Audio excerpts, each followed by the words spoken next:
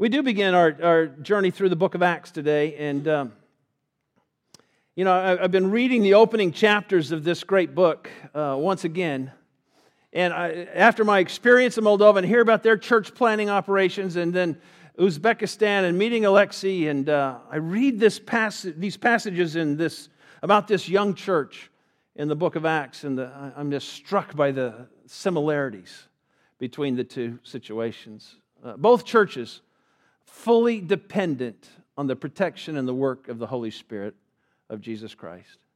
There's no success, there's no infiltration into the culture, there's no good news being presented without the Holy Spirit's superintendence over their situation. And they're constantly praying to give us open doors that we may be able to share the good news of who Jesus is with others. And they both are doing it, both in hostile communities, Jerusalem and in Uzbekistan. And as we go through this book, not only do I want us to just learn from the events that take place, and there's so many rich things in the book of Acts for us to mentally learn, but I want us to catch the spirit of what God is doing in His church. You know, God is doing some marvelous things around the world, isn't He? Marvelous things around the world, and I don't know, but I just don't want to be left out, right? I want to be a part of this marvelous work that the Holy Spirit is doing around the world, and I believe that God can still work in the United States of America. Amen? I believe He can still ignite His church to do powerful and amazing things. But it's not going to do it because we're smart. It's not going to do it because we got great ideas. It's not even going to happen because we got this wonderful vision. It's going to happen because we have Him. And so as we look through this book, keep that in mind. This book is a description of what happens when God is unhindered, unleashed through His people. This book is volume 2 of Luke's Gospel. It's written by the great physician Luke, and he is it is a personal letter, probably, to a man named Theophilus. And the Gospel of Luke also has him as who it's addressed to.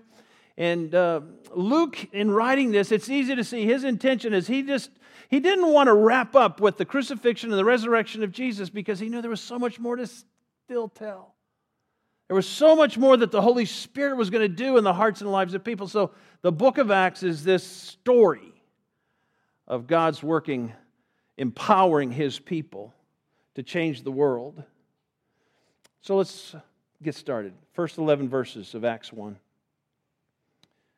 The first account I composed, Theophilus, about all that Jesus began to do and teach until the day when He was taken up to heaven, after He had by the Holy Spirit given orders to the apostles whom He had chosen. To these He also presented Himself alive after His suffering by many convincing proofs, appearing to them over a period of 40 days and speaking of the things concerning the kingdom of God. These opening 3 verses there really are kind of a tie to the Gospel of Luke that he finished. So gathering them together, He commanded them not to leave Jerusalem, but to wait for what the Father had promised, which, He said, Jesus says this, "You heard of from me, for John baptized with water, but you will be baptized with the Holy Spirit not many days from now." Wouldn't you have loved to have heard Jesus say those words to you? Just stay. You are going to be baptized with the Holy Spirit not too many days from now. So when they came together, they were asking Him, okay, heard that we're going to be baptized with the Holy Spirit. Okay, so the disciples, they hear this grand announcement of Jesus and they say this, "Lord, is it at this time You're going to restore the kingdom to Israel?" He said to them, "It's not for you to know times or epochs which the Father has fixed by His own authority." And then he pivots back to what he really wants to talk about. "But you will receive power when the Holy Spirit has come upon you, and you shall be my witnesses both in Jerusalem and in all Judea and Samaria and even to the remotest part of the earth." And after he had said these things, he was lifted up while they were looking on, and a cloud received him out of their sight. You can just see the disciples. What did we just see? And as they were gazing intently into the sky while he was going, behold, two men in white clothing stood beside them, and they also said, Men of Galilee, why do you stand looking into the sky? This Jesus who has been taken up from you into heaven will come in just the same way as you have watched him go into heaven. Amen? I say, it's time for him to come back. Don't you think? I think he just ought to come. I think that'd be awesome. You know, in the opening, we find the disciples in this time period between the resurrection and the outpouring of the Holy Spirit. So now Jesus is gone, and they're going to enter into this time period where they're waiting on the gift of the Holy Spirit to come to them. And in this period, I want you to know, this is the last and only time that we're going to hear questions like this one from the disciples. The question they ask makes us, from our vantage point, go, why? Oh, don't ask something like that. You're going to regret that question later. It just kind of makes us shake our heads, and because they're still asking Jesus about earthly, temporary things, and not heaven, and not the kingdom. Lord, the baptism of the Holy Spirit and the coming of the Holy Spirit and the fire and the power, are you going to restore Israel to its kingdom? They still wanted their agenda from him. Don't you just love Jesus? I mean, we love Jesus, but don't you love the way Jesus handles things sometimes? He actually just kind of brushes that question off, because he knows what's about to happen. He knows the Holy Spirit is coming. He knows what's going to happen with the fire and the wind and he just knows. And he's thinking, you guys are going to regret that question later. And he brushes it off, and he says, the Holy Spirit will come upon you. You don't need to know all of those other things. You don't need to know all the epics and times that the Father has said. Just don't give that attention. Those are stuff in this world, and that's just don't bother. That's such a puny prayer, disciples. That's such a weak, it's such a small thing compared to what's getting ready to happen in your life. And I thought about that. I think sometimes we ask Jesus for much too little. Don't you think? From the perspective that God has and all that God wants to do in the world and all that God wants to do in your life, all that God wants to do in the church, all the way and God wants to move in our world today, and we're asking Him, like what? Can I just have a few more dollars? We want to take the kids to Disneyland.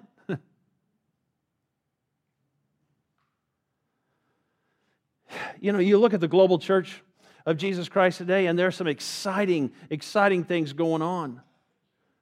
Unreached people groups are hearing the gospel like never before. Christianity is even penetrating the Muslim world. Praise God. Do you know that? I mentioned to you a few weeks ago that Iran is the fastest growing Christian church in the world, and that's just really Jesus doing these things, and He is just igniting people around the world with the Holy Spirit. And the book of Acts, as we go through it, it's not just a historical record of what God once did through some people in some place. This is how God works. This is how God works in people. This is how He works in His church. His church changes the communities in which they exist because of His power that lives within them. I ask myself this, so I'm going to ask you this. What are you asking God for these days? What's your prayers like?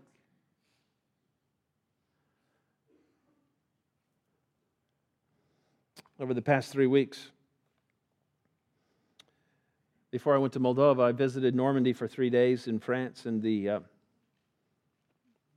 went to Omaha Beach, and the American cemetery that sits just above Omaha Beach, where thousands of soldiers are buried. It was pretty poignant because it's winter, and nobody goes to Normandy in the winter. And so I'm walking through these acres and acres and acres of crosses, 9,000 and some crosses. And it's drizzling and it's cloudy, and I'm all alone. And I look over there and I see, and I just imagine the day. And I see this surge of hundreds and thousands of soldiers giving their lives. I see their graves, the beach to my left, the graves to the right. I think, who does that? Who lives with such sacrifice? And I thought of my own journey with Jesus, and I thought, that's a picture of our life. Is that we've died to the things that the world wants to say is important. No, you shouldn't do that. You should hang on to stuff, and you should protect. And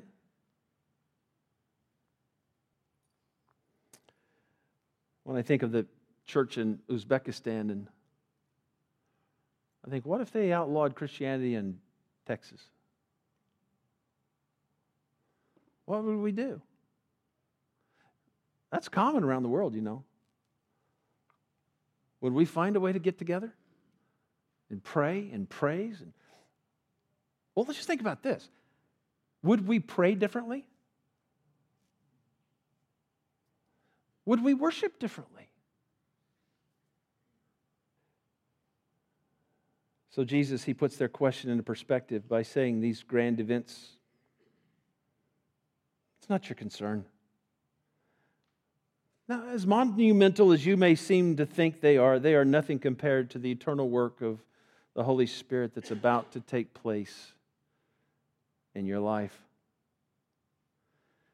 And I'm sure when they hear this, the sound of the teachings of Jesus that could have rang in their ears were something like this. They remember Him saying, don't lay up your treasures here on earth, but rather where? In heaven. They might have remembered Him saying, for whoever wishes to save his life will lose it, but whoever loses, and loses means lose, right? For His sake, His life for my sake, and the Gospels will save it. You'll have real life. He was taking their worldly mindset of wanting this worldly power and worldly prestige and worldly recognition. And, disciples, you don't want just that. Verse 8, the famous verse of the passage, but you will receive power, begins with that word but. In the Greek is the word alla, A-L-L-A. And it's important because it's a connecting word. It's a word that connects one phrase to another, and it is a word that means contrary. It's a word that connects the previous phrase with what's coming together, what's coming after, as two opposites. Two phrases in opposition to one another, if you will. There's other words that he could have used. Typically in a situation like this, the word would be gar, G-A-R, which would be the typical pivot from one phrase to the next. But it doesn't have the same connotation as saying, I want you to know what you just said is the opposite of what I'm about to say. Jesus turns the temporal, worldly question to describe what will happen to the way you think, the way you live, to everything about your vision and purpose when the Holy Spirit comes upon you. He says everything is going to change. Your prayers will change. What you hope will change. How you invest your time and your money and your days will change. And Even how you view your own mortality will change. I'm with Jesus. Do what you need to do, but I'm with Jesus. You'll see yourselves completely dead to the world. Who would want that? And you'd be completely alive to the powerful Holy Spirit of the resurrected Christ, filling each day with these new opportunities. When the Holy Spirit comes upon you, disciples, everything will change. And the verse says, "But you will receive power when the Holy Spirit has come upon you, and you shall be." Not maybe, not might. If the Holy Spirit completely envelops you, you shall be my witnesses, both in Jerusalem and in all Judea and Samaria and even to the remotest part of the earth. The word power in Greek is dunamis. We get the word dynamite from it. It means this miraculous force. Isn't it great to know we serve a God who is all-powerful, who is all-able, who is completely capable? There's nothing out of His reach. He says, when I come upon you, church, you will have such power, you will have such unction in you. You will be my witnesses, and you will be filled with the Holy Spirit. And just by the way that you are, the ways that you walk, where you go, your work, your community, the grocery store, everywhere you go, you're going to be revealing the kingdom of God. You're going to do it first in Jerusalem or Georgetown. Then you're going to spread it out to Judea. It's going to spread all the way to Williamson County. And then it's going to go to Samaria, the whole state of Texas. Amen. And even to the remotest part of the earth. Places like Uzbekistan. I just think sometimes we expect way too little. Oh, Lord, I just want a nice, comfortable life, and I just want to build a nice nest egg, and I want to someday retire. Oh, okay, I've got to retire, and I want to play golf every single day. Really? I mean, do we really? And I have to challenge it because I've just seen it in my own life. I've seen it in the church culture in which I grew up in. Do we really think that the Holy Spirit comes into our life, fills us with the power of God so that we can be happy, comfortable, prosperous people? Let me tell you, when we think that way, we miss what God really has for us.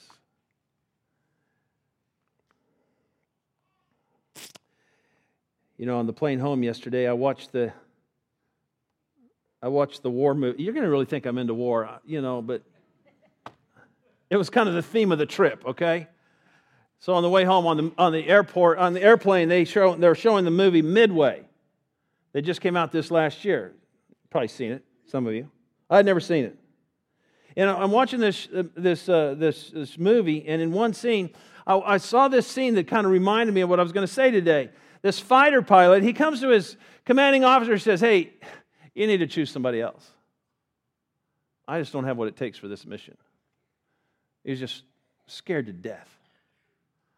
And his captain looks at him and says, "Son, I've already lost too many pilots. You have to do your job, soldier." Copy that. And he's scared to death. And they switch to this scene where there's this guy who's the same rank as the scared soldier, and he just can't wait to get in that plane. And somebody asks him, "How come you have so much courage?" He says, "I got it from my grandfather." He says, "I got it from my grandfather. My grandfather grew up in New York, and he worked on the Empire State Building, and he was a welder. And he would go out on those beams hundreds of feet above the street, and he would be welding with no safety rope, just hanging out there on a beam." And he says they got the Empire State Building done, and one day he's walking home, and a car lost control, jumped the curb, and took him out. He says, "You just never know." You just never know. So why get all upset? Just live your life and do your job. Playing it safe, folks, is the opposite of faith. Cowering in fear to protect what little we really have forfeits the greatness that God has called us to. Let me say that again. I like that. Playing it safe or cowering in fear to protect what little we really have forfeits the greatness God has called us to. And it doesn't matter how old you are. Amen. I say this often, but I look at these teenagers down here. I think teenagers can change the world. I really do. I think teenagers who buck the system, who say, I'm not going to live like other teenagers. I'm not going to live for myself. I'm not going to live for my own vocation. I'm going to live for my own future. I'm going to live with the power of the Holy Spirit, and I'm going to let the Holy Spirit dictate the days of my life. And I'm going to say to my generation that God is alive and He's well and He changes people's lives. I think children, teenagers can change the world. You know who else I think can change the world? Senior citizens. Power.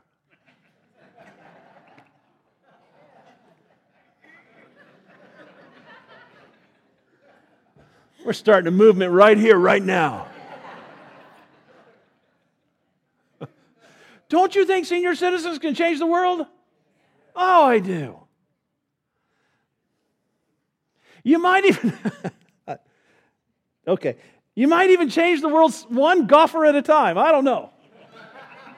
You know what I'm saying, right?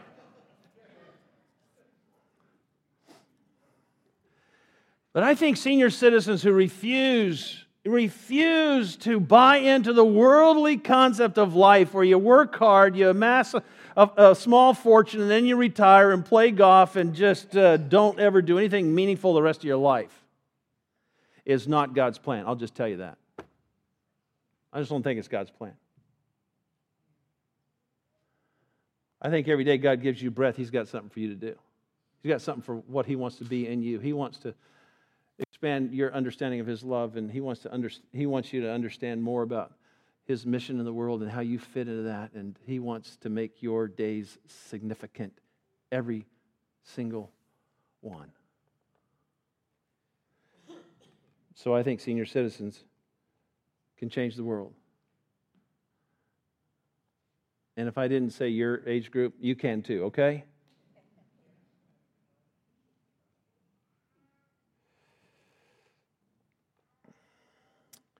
Now here's the thing. Hear this.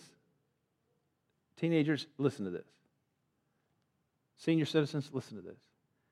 You can't have it both ways. You can't. You can't live for yourself and have the power of the Spirit dynamically working in your life. You just can't. We don't have any biblical evidence for that. We have a mountain of biblical evidence for the contrary. If you want to save your life, you're going to lose it. If you lose it for Him, you're going to live like you never thought possible.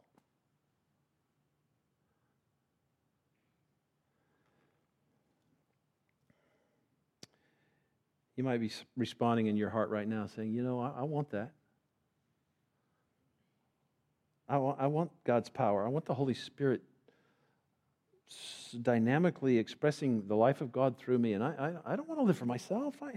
I understand the tendencies that I have to be selfish and want. And I don't want to live for myself when it comes right down to it. I don't want to put all of my effort towards my own comfort. And I really do want to be a part of this movement of God in the world today. How does that work? How do I get there? And I think part of the answer is found in verse 8. He calls us witnesses. And witnesses in the Greek is the word martus. And the word martus is where we get the word what? Martyr. And in English, we would say witness and martyr. Those don't seem to go together. But think about it. What does a witness in a court of law do? gives testimony based upon real life experience that they've seen or done, right? They don't really care what's done with the testimony. They don't really care if it's well received in the court. That's not their job. What is the witness's job? This is just what happened. And if that means he goes to jail, he goes to jail. I can't worry about the impact of my testimony. I can just give it. And that's what we as Christians do, folks. We just live Jesus unapologetically, and if it rubs some people wrong, or if it gets us in trouble, or if it... we are who we are. In my journey through France, I rented a car, drove from Paris out to Normandy, and then I drove back to this other little place where I had to catch a flight to Moldova. And I went through this town, and it's spelled Rouen. Have you heard of that sound before? You heard of that town before? You think it's Rouen? You think it's Rowan? Yes! Rouen. I practiced that. Rouen. I knew I had my French friend here today who's going to critique me, so I practiced. Anyway, that's the town where Joan of Arc met her demise. And she was a teenage girl, a warrior. And when she was arrested, all of her friends, everybody abandoned her. And one of her famous quotes is this: "It is better to be alone with God. His friendship will not fail me, nor His counsel, nor His love. In His strength I will dare and dare and dare until I die." Burned at the stake at the age of 19. That inspires me. She got it. Who are we talking about today? Are we talking about Joan of Arc or her supporters that left? Her life stands as a testimony. She was who she was. I'm with God. If you kill me, you kill me. But I'm not changing my story. And sometimes we just play it much too safe.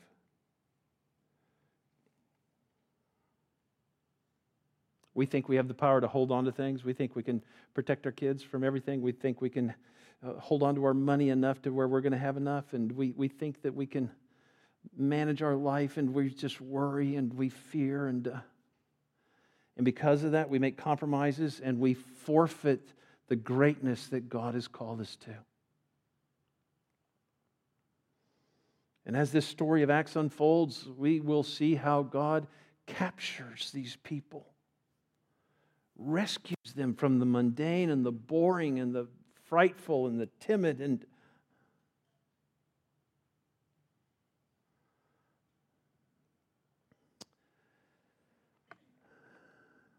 I think each of us, as we go through our lives, what is it that we hold on to? What is it that if we just lost it, I would lose it. What keeps me so afraid, and what keeps me so inhibited, and what keeps me held back? And oh, Holy Spirit, come and just rip that away from me and just show me how temporary it is. It's just like the disciples wanting the restoration of their earthly kingdom. And oh, Lord, I just give it all to you. I want to be a part of something that you're doing that is great and filled with you. Why don't you bow your heads with me? And I want to ask you, before I pray, I want you to think in your own life. Do you have a source of worry? Do you have a source of fear? I want you to think about that thing. And as I pray, Just put it before Him and just say, Lord, this is way too important. And I've made it important because the world says it's important and because my history says it's important. Everybody around me has the same important things as I do. And it's all so temporary. It's all so worldly. Let's just give it to Him. Father, in these closing moments, you know each of our hearts, and you know the points at which we have gone our own way and tried to manage life and tried to handle things on our own and juggling this and juggling that and hoping that our kids turn out okay and hoping that we'll have enough money to retire someday, or just praying for such worldly things all the time that our lives have been consumed with it. And Father, I'm just praying today that as a church family, as individuals, we can come before You and say, Lord, I don't want my hands on any of this. It's holding me back and it's killing me in some ways, and it's just leading to a life of frustration and a life of fear. And I want to be able to stand with these martyrs of the past, these great men, these great women of faith who said, my life is not about this world. And Father, I believe that You can send a work of revival to the church in the United States of America today. And I pray for it, and I pray that in this local church that we would embrace the power and the life of Christ that can work in us to change the world as we proclaim You, as we live You. So, Father, we ask that during this year, 2020, You have Your way with us, that You do whatever it takes to bring about Your desire for our lives and for our church. In Christ we pray. Amen. Let's stand.